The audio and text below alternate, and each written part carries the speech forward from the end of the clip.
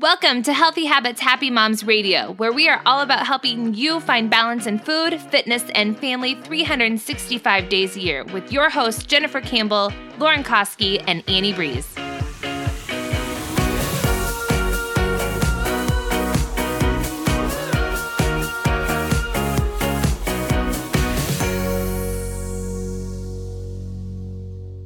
Thanks for joining us for another episode of Healthy Habits, Happy Moms Radio. On today's episode, we have a special guest, Jacqueline Stickle, who is a registered dietitian from Canada. From her work experience and journey into motherhood, Jacqueline has developed an interest in teaching others how to develop a healthy relationship with food. She believes parents, healthcare providers, and educators have an important role in raising children to be competent eaters into adulthood. On today's episode, Jacqueline shares 5 important elements to consider when evaluating your children's nutrition education and suggestions on what parents can do if they have concerns or want to become more involved. Enjoy! Ladies, welcome. We have a full house today. Jen, how are you doing? Really good. How are you, Annie? I'm good. What are you up to? What's going on? Well, I just dropped my kids off at school, then rushed back here to attend our podcast. Thanks for coming. I appreciate it. Lauren, how are you? I am wonderful. Thank you. What are you up to? Well, I am 3 hours ahead of Jen, so I have already worked for my morning, and now I'm here. And you can't see Lauren, but Lauren has on like bright, what was it, orange? Yeah. Shirt and blonde hair, and she just looks so fancy today. Oh, thank you. You look nice. Who are you? I don't know. What am I, chopped liver over here?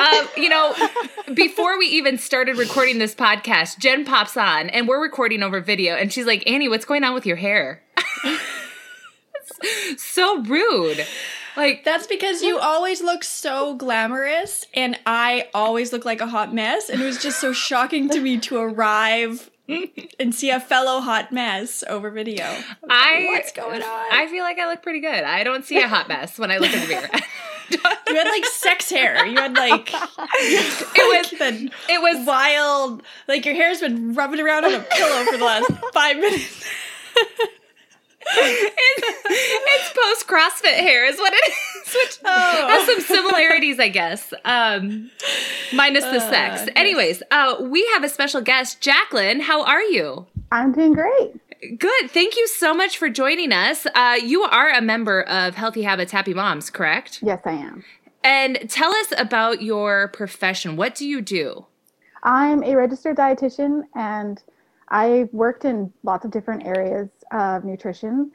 And so my background is in school nutrition and community health, but right now I'm working in long-term care and doing some health education. So that's a lot of different areas, and I feel like it kind of gives me a little bit of a unique perspective to kind of speak on a few different topics. Absolutely. And you're from Saskatchewan, right? Yes. Saskatchewan, Canada. I know you Canadians are gonna make fun of me for Annie, saying you've been there. You've been to Saskatchewan. We say Saskatchewan. Lauren, how do you say it? Saskatchewan. Saskatchewan. Yeah, you said it right. Oh. How did I say it? Saskatchewan? I'm not sure, but you had a grimace on your face as you were saying it. Like you were just like painfully trying to get it to roll. You know what? I had some of the best poutine from McDonald's drive-thru when I was in Saskatoon. So yes, I hate McDonald's gravy. Well, it was my first time having poutine. It was great. It was wonderful. You set the bar kind of low, so I think you can only go. There's actually a poutine place in Saskatoon, right downtown, which I will take you guys to when next time we all go to Saskatoon. I would love to go back because we have quite the community there of women, and it's a nice town. It's huge. Yeah. We call it Saskatoon. We call it the birthplace of Healthy Habits, Happy Moms. Yeah. The majority of our community is from there. And then when I check my stats on my followers, it's Saskatoon, and I think Annie's yours. Annie lives in Des Moines, Iowa, and the majority of her followers are also from Saskatoon, Saskatchewan. I know. I feel like maybe I have a little bit more celebrity status in Canada than I do in my hometown. I need to check mine. Lauren. I'm sure it will also be sensitive.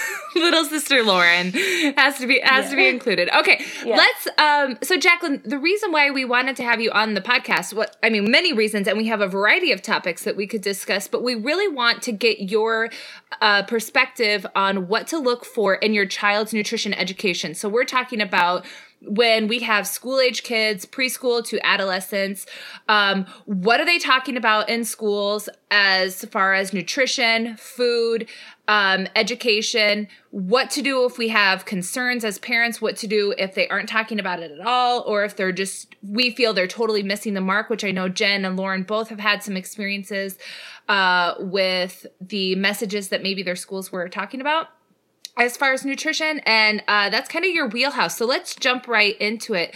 What to look for in your child's nutrition education. Your first point you want to talk about is, are the activities age appropriate? And you noted that, are they focusing on teaching about food rather than nutrition? Can you talk to us about that? Yes. So a lot of it can be really age dependent. So we know that in early elementary school and preschool ages, children's brain development is different than what adults can kind of comprehend. So they have very concrete brains and think very black and white. So at this age, we really want to focus on positive food experiences and kind of learn through being around healthy foods and being involved in food prep rather than looking at, what nutrients do we get from our food, that kind of thing. Excellent.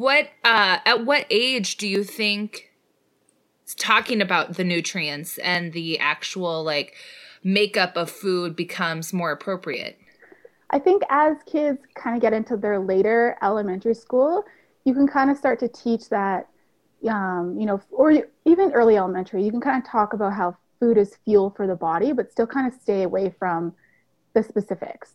But really, honestly, I wouldn't start talking about nutrients or what specific things we get from our food until, I would say, middle school, high school, that sort of age. And would you say the same is true for parents as well? Like parents and teachers, that those guidelines apply?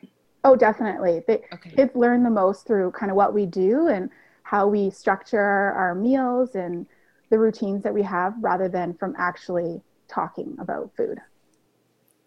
Jacqueline, I was actually just discussing this with somebody yesterday, and we were talking about how really when you want to talk about the different macro or micronutrients in food, it's very much about chemistry. And so, I look at my son who's 8 years old, and he's not learning chemistry yet. So it's kind of confusing, I think.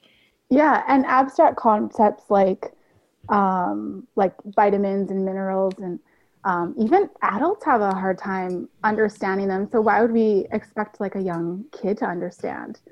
They might be able to regurgitate things that they've heard, calcium's good for my bones. But if you actually ask them why, they really have no idea. They're just kind of parroting what they've heard, for sure. So I guess I should have maybe addressed this before we jumped right into it. But do you have any thoughts on who should be providing this information in the classroom? I mean, is this something teachers are doing, or is this information that you think should be reserved for a school nurse or a health teacher, or is that, again, age dependent? What is your opinion on that? I think if the teacher feels confident, this is definitely within their realm of understanding, as long as they're using very credible resources and that are current and are written by those who really work in the field and understand nutrition. So I think that they can definitely do a great job if they're open to kind of learning about these topics. By all means, inviting good guest speakers is a great idea if they have the opportunity to do so. Yeah. So what would you look for in a guest speaker to come in? Because I guess what I don't want to say anything I'm not supposed to, but I guess in my experience there are whether there's just different healthcare professionals, whether it's a doctor or a registered dietitian, who practice very differently, and some I would want talking to my children and some I would not. Absolutely. So personally, I would want someone who's trained in nutrition specifically, not just a healthcare professional. And anyone can be educated on how to address these concepts as well. But I think that does give a little bit more you're a little bit more sensitive to some of these topics if you have specific training in nutrition. And even within the realm of dietitians, I would ask for someone who understands like a health at every size mindset and the importance of being body positive and just looking at healthy habits instead of diets as well. Right. So there can be a little bit of variation among health professionals, just like any area as well. Yeah. I would definitely look at what their credentials are as well. Like there's also a whole nother realm of nutrition professionals, quote unquote, who maybe are self-taught or maybe don't quite have the same level of education in this area. So just like we wouldn't, have a teacher teaching our children who don't have their certification, we wouldn't want to just invite anyone who doesn't have the education. Absolutely. And I think if my memory serves me correctly, the Health at Every Size website, which we can link in our show notes, has a resource tab, doesn't it? Where it can tell you some providers in your community.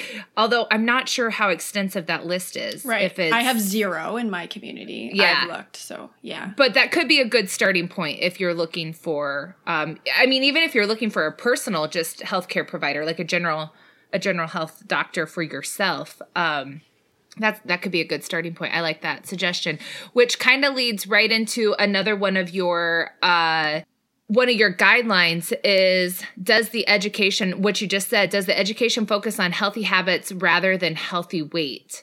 And noticing any diet talk, weight talk that you would argue or that you would note that that's a red flag. Yes, absolutely.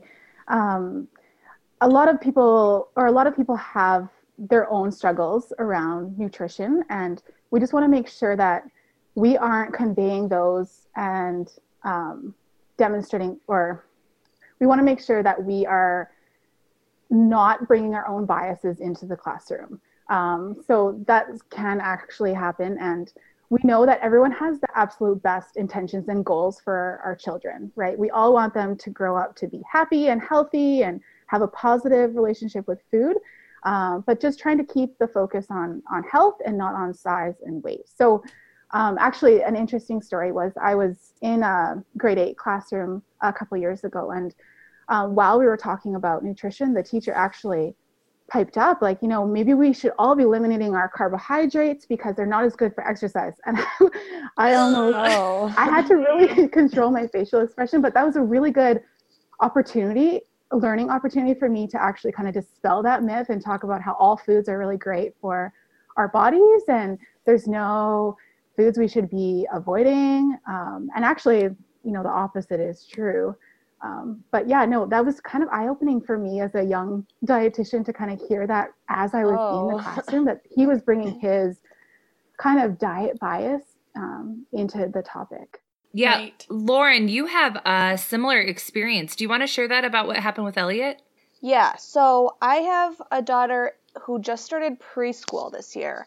And so I was not expecting to have to deal with this for like at least a few more years. But I had brought her a snack in the car. And if you listen to the last podcast, sometimes we talk about having like treat snacks and then like regular snacks. So I had brought her a couple of donuts to have on the way home. And she piped up in the back seat and said, "My teacher said donuts are bad for you." And I'm glad she couldn't see my face because she was in the back seat, because my face just like dropped. And like I said, I was not prepared for that to come out of her mouth. And luckily I had been kind of reading up on this topic, and I have been following Ellen Satter for a few years now. And so what I told her was just that you know what, different people eat different foods, but that doesn't mean that any foods are bad for us. And you really don't have to worry about what kind of food is good or bad for you right now. I think about that when I plan your meals. And she just said, oh, okay, and ate her donuts. But yeah, I was not prepared for that. And then, of course, I was fuming, like what is being taught at my kids' preschool. So I did talk to the teachers, and she actually never said anything about donuts being bad. They were reading a book about vegetables, and then they were showing flashcards, and the teachers were saying, fruits and vegetables and meats and milk, etc., help our bodies grow. And chips and donuts and cookies are really yummy, but they don't help us grow. Which, and what my daughter got from that was donuts are bad. So, that really just illustrates that even if you're not specifically saying a certain food is bad, at that age, that's what they're getting out of it. Oh, that is such a great point. And it's definitely reinforces that abstract thinking of, a good food. If I eat a good food, it makes me feel like I'm a good person. And if I eat a bad food, I must be a bad person. And think about the messages that might send to our kids. And that kind of just breaks my heart that. The other thing is that kids, what they really desire is love and connection from the adults around them. And so they will start changing their eating behaviors in order to please the adults in their lives, right? So, and also kids want cookies and chips and donuts. So if they think that they're bad and that's what they are wanting, what's wrong with me that's what I want and that is bad? But hey, we see this in grown women too. Mm-hmm. It's starts in childhood, but then we see in grown women how ashamed they feel for having a donut, with their coffee, in the afternoon. And it's so it rolls on. I actually read a statistic the other day that said that children as young as 4 years old report feeling guilt and shame when they eat those quote unquote forbidden foods. That is heartbreaking. It is. But Lauren, I have to say, I really love your response of, I consider that when I put foods on your plate and when I give you treats and snacks and foods and meals, I'm already thinking of that for you. I think that's such a loving, caring response as a mother that you gave her. She doesn't have to worry about that. That's your job. And I love it. High five. I do too. It's a burden high five. It's a burden that children shouldn't have to take on. And I think it's lovely to say, you don't have to worry about this. I'm your mom. I got this. Yeah. Why does that make me emotional? It's so sweet, Lauren. I have a heart, guys. It also, their job is to really trust their care providers too, or their teachers, their parents, and that's just establishing and just encouraging that trust relationship. Absolutely. This kind of connects to another one of your guidelines of things to look for in your child's nutrition education, but does the language avoid judgment and emphasize that all foods fit? And that's kind of what we were talking with the good foods, bad foods, and foods having moral value. And when I eat good foods, I'm a good person. Is there anything you wanted to add to that, Jacqueline? I guess just focusing on, the joy and how lucky we are that we have so many wonderful foods, whether it's pizza or bananas or anything. And just, kind of keeping all foods to be really neutral, I would say.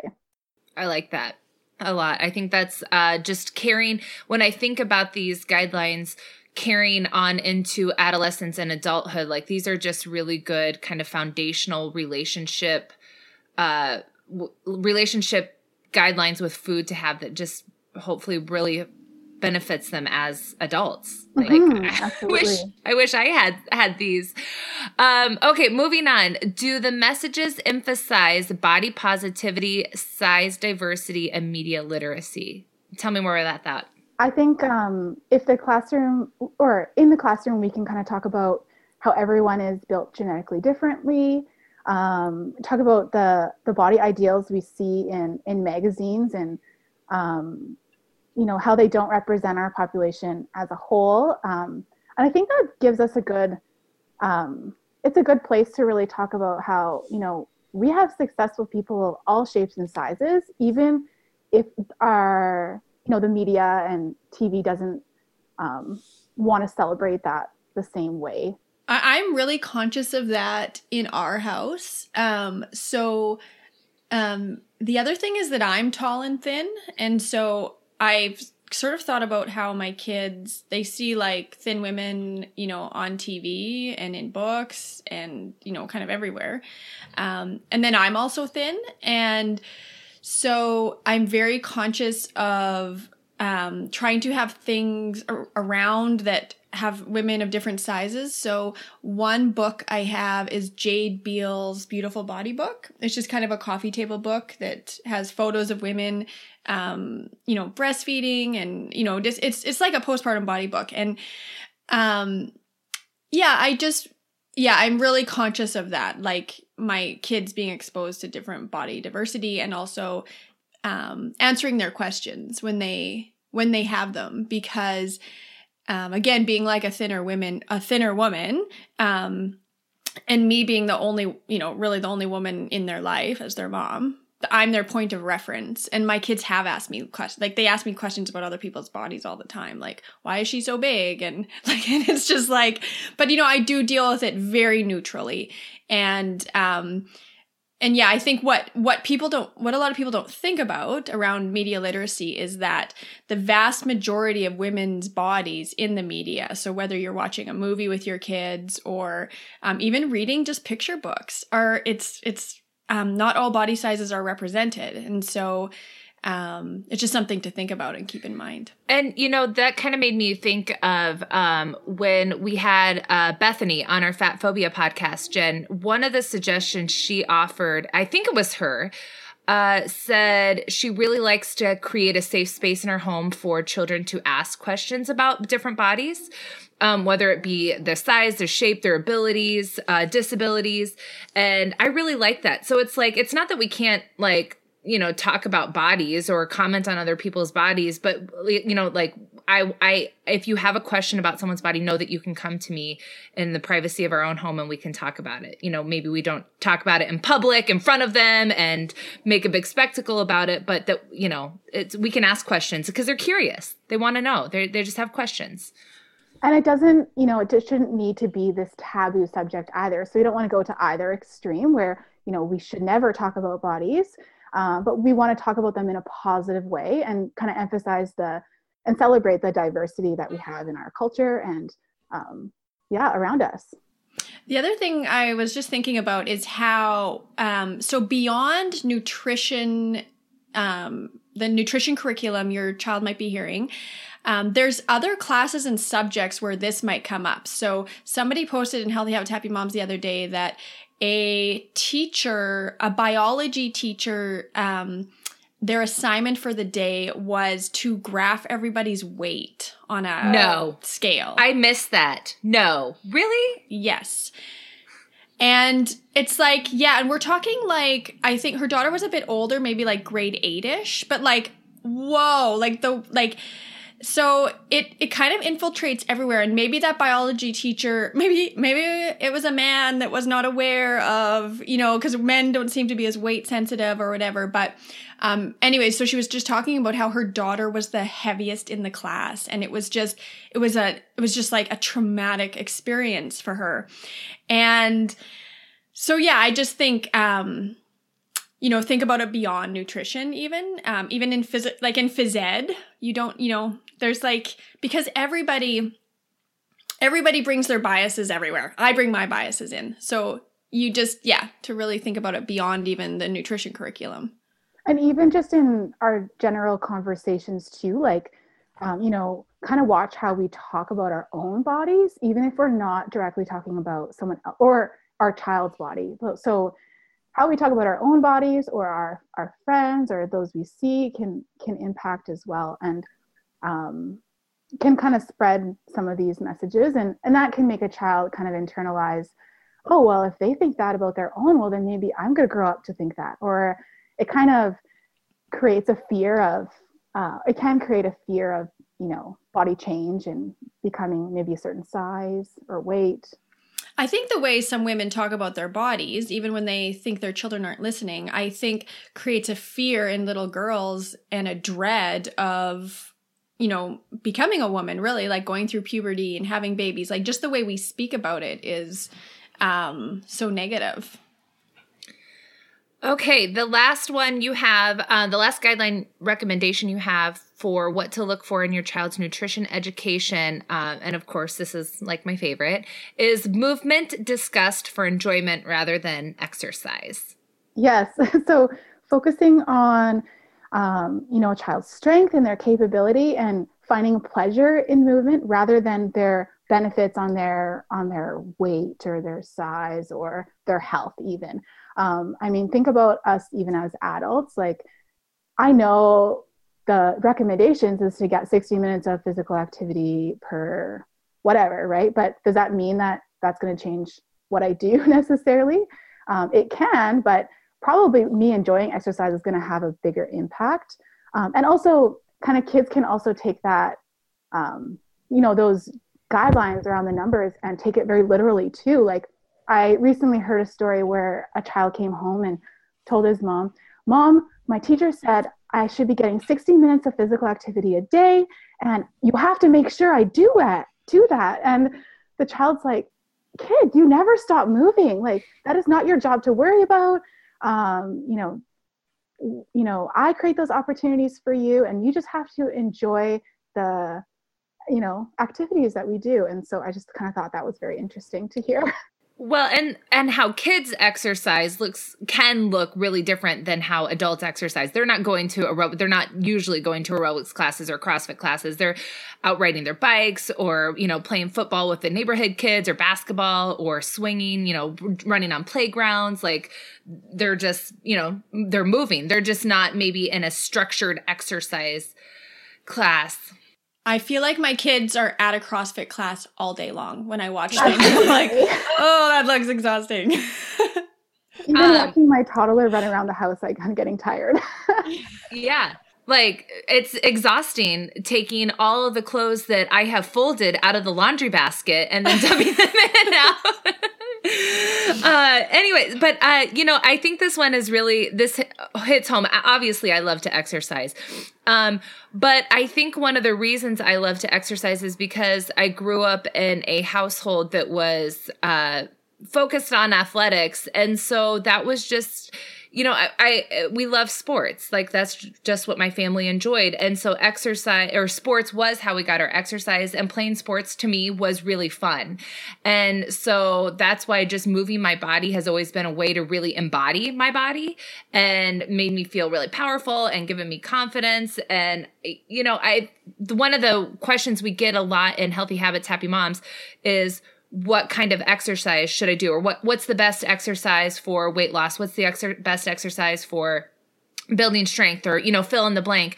And 9 times out of 10, our answer is, what do you enjoy?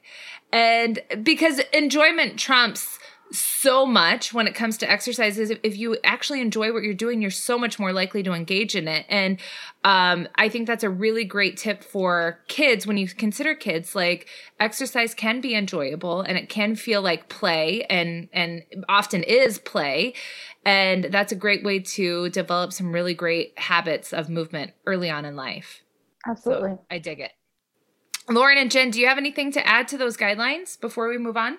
I have a question actually. And my question is, so what do you do when you find out that your children's nutrition education in their school is subpar or harmful?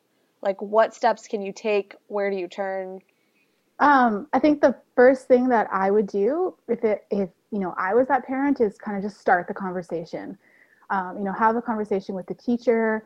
Talk to the principal, not to tattle, but to kind of get a wider audience and to kind of raise the awareness of how these messages may kind of impact our kids. And then after that, I would kind of start looking at how can I be or have a role in advocating and and working with the school and working in the community, because I think it really is a joint effort. And I think teachers do an absolute amazing job with the resources they have, and they have such a huge role and impact in our child's life. I think it's up to everyone to kind of promote these concepts and, to try and, bring these, raise awareness about these messages. Absolutely. That's a good question. Jen, you kind of had an experience with that recently. Do you want to share that? Yeah.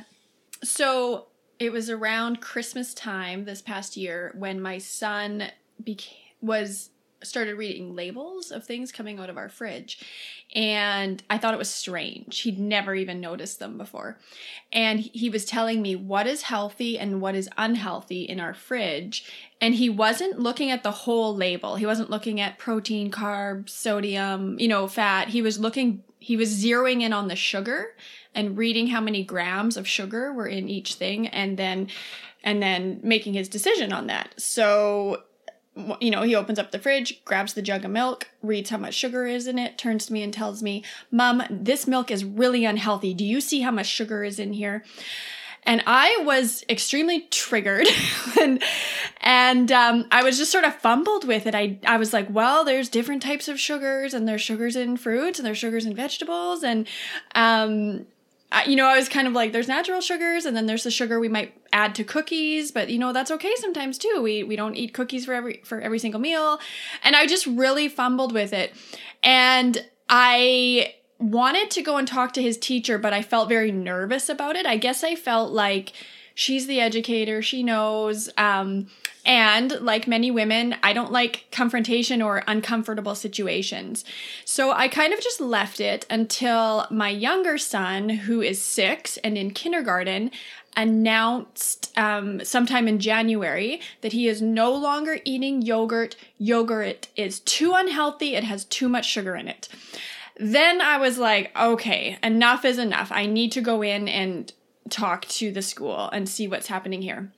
So I went into my son's teacher and I opened up this conversation, and I talked about my own history, because I remember getting nutrition lectures when I was younger that affected me, and told her what we were experiencing at home. And my son's teacher, homeroom teacher, wasn't the one that gave the education. It was actually the phys ed teacher. And she was surprised, just very surprised, and said she would talk to the phys ed teacher about it.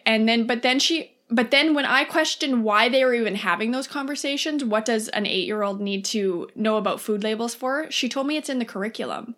And then she pulled out the textbook and showed me what they're basically required to teach. And I was like, and some of it was, a lot of it would align with what I would say, because it did talk about the whole picture of health. So it talked about sleep and eating well and talking to somebody if you're feeling sad. And so that's amazing. But then we would turn a page and it would be like, you are what you eat, and have pictures of junk food. And it's like, whoa, like this is, and but it's in the curriculum. So what? And I pointed that message out to her and I said, this is terrible. And she said, she was just kind of like, yeah, it is kind of terrible. And she said, well, just so you know, the kids don't see this. This is just, my textbook to follow. And it was really tough. So after that, I went and talked to the principal, and I asked if I could put something together for them.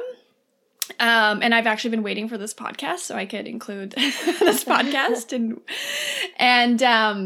and they were just so receptive to it, because they're all parents too, and they all want to do the right thing, right? Everybody wants to do the right thing, right? Mm-hmm. They just need the right guidance. And so my school was so open to talking about this more and learning more, and I'm really stoked about it. I think that there's areas where nutrition curriculum can be improved, and that you kind of need that advocacy at a higher level. So, those circumstances, I would maybe even, ask to see if you can get the help of someone who works maybe at the Ministry of Education, if they have that, or in health promotion in healthcare, because really we should be teaming up to create the curriculum for health and nutrition, because I think it is just so important. Another thing, actually, there's the feeding doctor, if you've ever heard of her, Katja Royal online, and she has some good kind of information and tips. And she actually says to parents that, I think it's your right to ask parent or ask what they're going to be teaching before they talk about nutrition. And she says, they need to send a note home for things like sex ed. And, nutrition is important just as much as those kind of concepts that we're teaching. So I thought that was really interesting, and we wouldn't typically think about it like that. But I think it's, and people have to understand, like, zoom out, big picture, and think about what your kids are learning in the context of the world we live in. Like, we live in a world that's obsessed with nutrition and perfect eating, and diet culture dominates our nutrition conversations. Rather than actually speaking about nutrition, what most people are actually doing is speaking about dieting. And so you have to understand that in the context, this is extremely important. I think kids need to have these moderation and balance messages right up and down the line, because that's not what they're hearing in the mainstream. Like, what they're hearing in the conversations in the mainstream are about dieting, what's good, what's bad, what bodies are good, what bodies are bad. And it's so important that the people that they're attached and connected to are reiterating body positivity, teaching positive body image and a balanced approach to fitness and nutrition, right? Absolutely. And also recognizing where the messages are coming from, not even just in the school, but in how foods and messages are being marketed to kids directly. We could talk a whole nother right. Oh, about yes. that too. But I think there's ways for parents to kind of get involved and try and address those at the younger levels. When I was working with the schools, I actually had a group of youth and parents. We worked on, looking at where do we get food messages in our community and in our school, and what does that look like? So they actually went around the community, and we took cameras and we took pictures of food and nutrition messages and marketing to kids at the school, at the convenience store, the sports center, and they were able to kind of bring those findings and present them to their school and their school board, and even in the community. So I thought that was a really great way that they can raise awareness about how we're marketing foods to kids, and indirect messages can have consequences too. Yeah. One of the ways I got involved, my children's school has a health and wellness committee. And I don't know if that's a school, like a state school standard that all schools in our state need to have, but I know quite a few schools in our area have a wellness committee, and the purpose of it is to serve both the students and the staff. And the committee has to have X number of parents, administrators, teachers, and then we even have had my kid's school goes up to 8th grade, so part of the 8th grade curriculum is that they need to join some of the committees. So we even have a couple students involved, and we just meet like maybe a couple times a year, but it's really just to make sure that we're providing some opportunities for both the staff and the families to get involved in health and wellness. We plan a couple events, make sure, I would love to have you back on for another podcast, because I'm sure we could talk about treats in school and treats as rewards for a whole nother hour. But we have some guidelines about that per our school recommendations about, when treats are offered and at what hours and in what circumstances.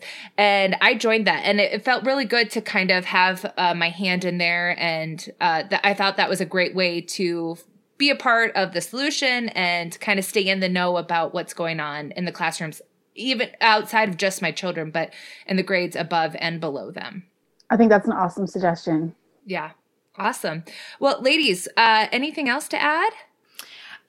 Can we do like a quick sum up of how we, like, Annie, could you just read the 4 points? Yeah. And 5 points. Yeah. And then I wonder if Jacqueline could just do a quick sum up of like, sort of ish, age ranges when she introduces, when it's appropriate to introduce certain nutrition strategies. Yeah, absolutely. So here is a quick review of what Jacqueline recommends to look for in your child's nutrition education. The first one is, are the activities age appropriate?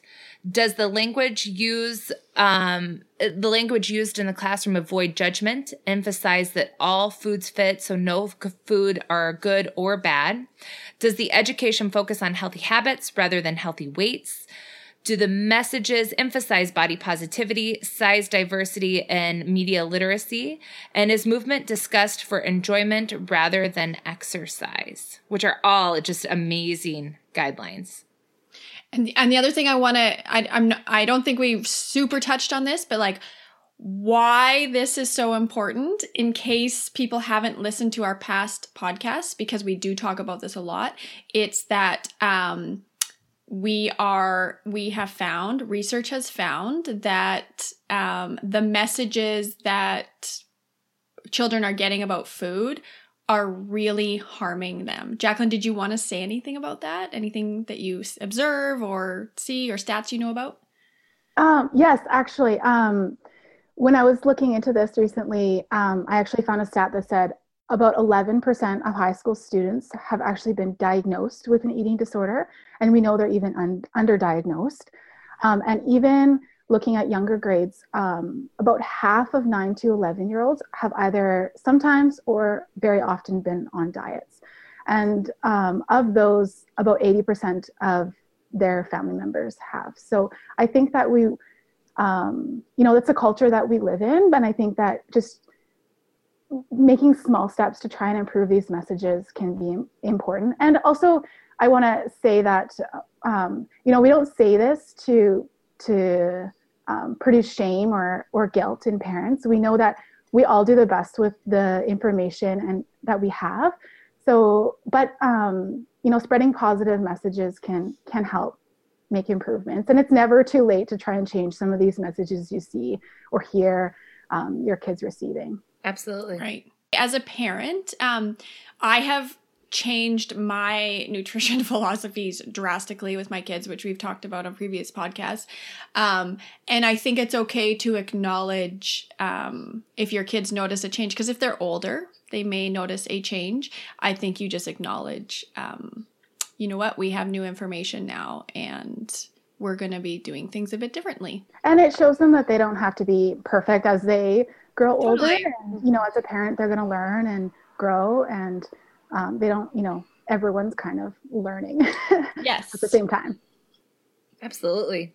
I think that was kind of the message echoed in our Hillary McBride podcast too. It was more so about body image, but it was that kids don't need us to be perfect. They just need us to be, consistent and honest and authentic. And engaged.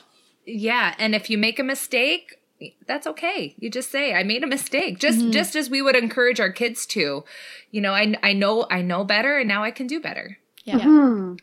Yeah, absolutely. Love it.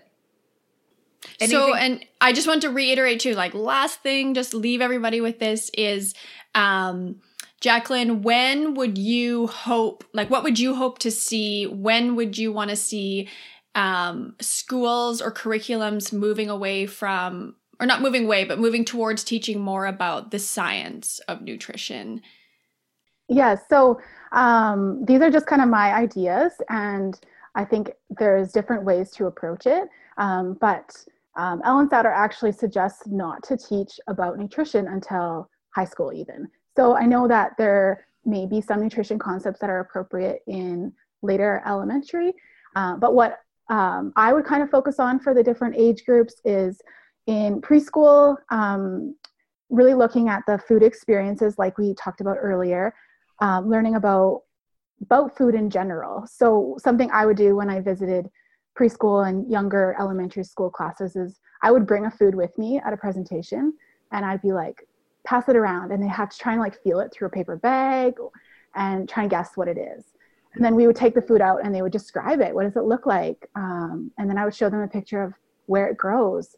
Pineapple is actually the one that I would do often, because that's the one they typically know what it is. They would get really excited. And then we would look at, let's cut it up. Why not, right? Let's taste it. Let's see what, do you notice any difference between this pineapple versus maybe the stuff in the can, like, and just kind of explore foods. You can also connect it to what they're learning already. So there's an alphabet book about nutrition. Can't remember what it's called, where it looks at the ABCs of different foods. And then I would also kind of look at, how are we promoting a healthy environment? So they learn through observing, not necessarily teaching. So, do we have healthy foods available? Do we always bring junk food into, for exciting events? Are they getting the message that that's more important? What are the messages we're sending indirectly? So that's kind of preschool, early elementary. As they kind of get into their later elementary schools, I would kind of start teaching maybe some principles of variety, encouraging them to try new foods. There's kind of like gentle peer pressure when they see their friends trying foods that might encourage them to try it as well. And without, encouraging them to try it without pressure. So they feel that they can say no if they try one bite and they don't like it. And teaching that, food is fuel for our body. So kind of relating back to your story that, cookies provide fuel. Mm-hmm. Bananas, so do eggs. They all provide fuel for their Everything body. Contributes, right? Yes. And then, as they kind of get older, teaching about, the biological diversity, how our ideals have changed throughout history. And then I wouldn't even start talking about science of nutrition personally until high school, and maybe talking about food digestion, but still being really cautious of the messages that we're sending. That, I would avoid talking numbers at all. Like I know there's one activity where they have to kind of look at the foods that they're eating at home and compare it to a food guide. And now this might be controversial, but this is my personal opinion that we don't need to be counting servings of food, right? Because that's not learning to listen to our own bodies. And I know that's a controversial thing, and we definitely shouldn't be comparing, how much protein we're getting to the DRIs or the recommendations. Right. So I would still. You guys, we didn't even ask her to say that. I know. Did you talk about we this didn't, before? we didn't. No, we did. No, it's really in line with Healthy Habits, Happy Moms and our Balance 365 messaging. Really, And so it's perfect that you said that. Yeah. Well, I gotta say, I love your Healthy Habits, Happy Moms community, and the only reason I would ever agree to be on a podcast because I think the messages you're spreading are such great. It's just you guys are just doing such a great job. Thank you. Oh, thank you. So would you talk to children, and when would you talk about this, to listen to their body's cues? So, are you hungry? Are you full? Like, would you bring that up, or would you just? I think it would depend if the situation arose.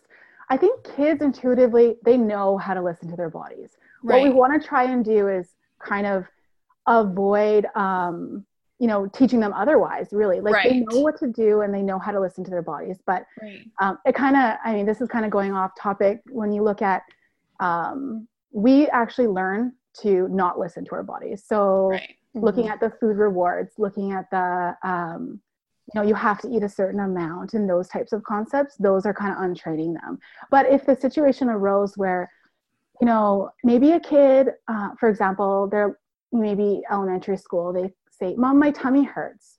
And you can kind of start asking questions like, well, why do you think that is? So, well, what have you done today? And, maybe they reveal that they ate a whole or half a package of cookies or something, without, blaming the cookies and be like, "Oh, you feel sick because it was the cookies." Yeah.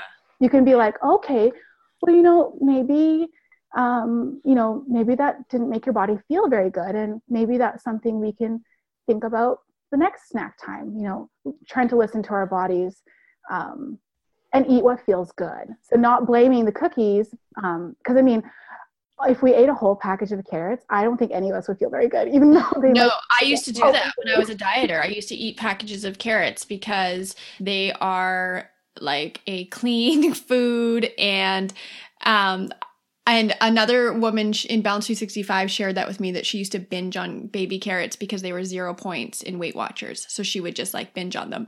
But I used to get the worst stomach aches after I would eat all my carrots. High fiber. And yeah, so that's embarrassing. I'd be like, oh, I need a bathroom now. This is kind of an embarrassing story, but I'm going to share it anyways. But like, I love snap peas, and for some reason I just never ate them much growing up. And then as I got older, I was like, oh, I can just buy what I want. One time I ate a whole bag of snap peas before a softball game, and I never felt so sick in my entire life. Yeah. I love this point. The other thing is I follow Ellen Satter's guidelines as well, and that's what we recommend. And we have a whole section of Balance 365 about it, how to feed your kids, family, all based on the Ellen Satter education that Lauren has. And anyways, so we implemented the Halloween treat thing several years ago as I was transitioning my nutrition philosophies. And so we got home from trick-or-treating, and the first night I let my kids just go to town. And of course, they went savage on that candy because I had been the most restrictive mother ever around treats. And so, you know, that's a typical response when you never have access to candy and all of a sudden you have a big bag of it, you're going to go crazy. So my oldest son ate until he threw up. And it was so hard for me to sit back, and I was just trusting the guidelines, trusting this is going to be a long-term strategy for us that will work out.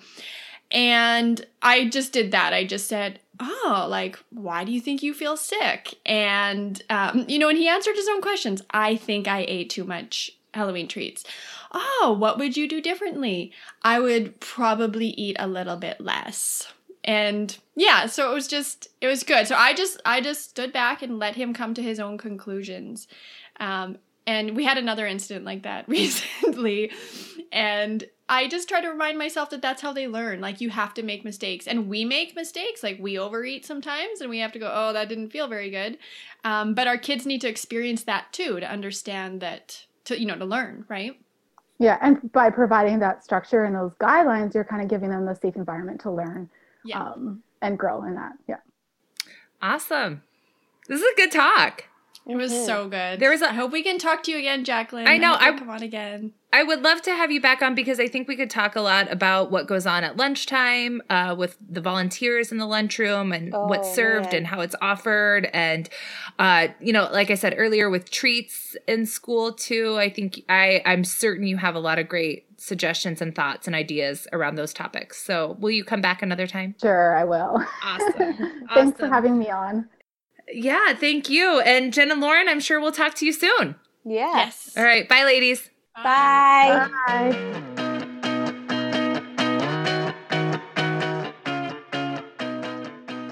Thank you so much for listening today. If you aren't a member already, Jen, Lauren, and I would love to invite you to join our free private Facebook community of nearly 40,000 women worldwide. It's a great place to ask questions and get support. You can find us on Facebook at Healthy Habits, Happy Moms. If you enjoyed what you heard today and need more support, check out our popular habit coaching program, Balance 365, at balance365.co. And if you really like what you heard today, we'd appreciate a 5-star rating on iTunes so we can continue to bring you more amazing episodes. Thank you.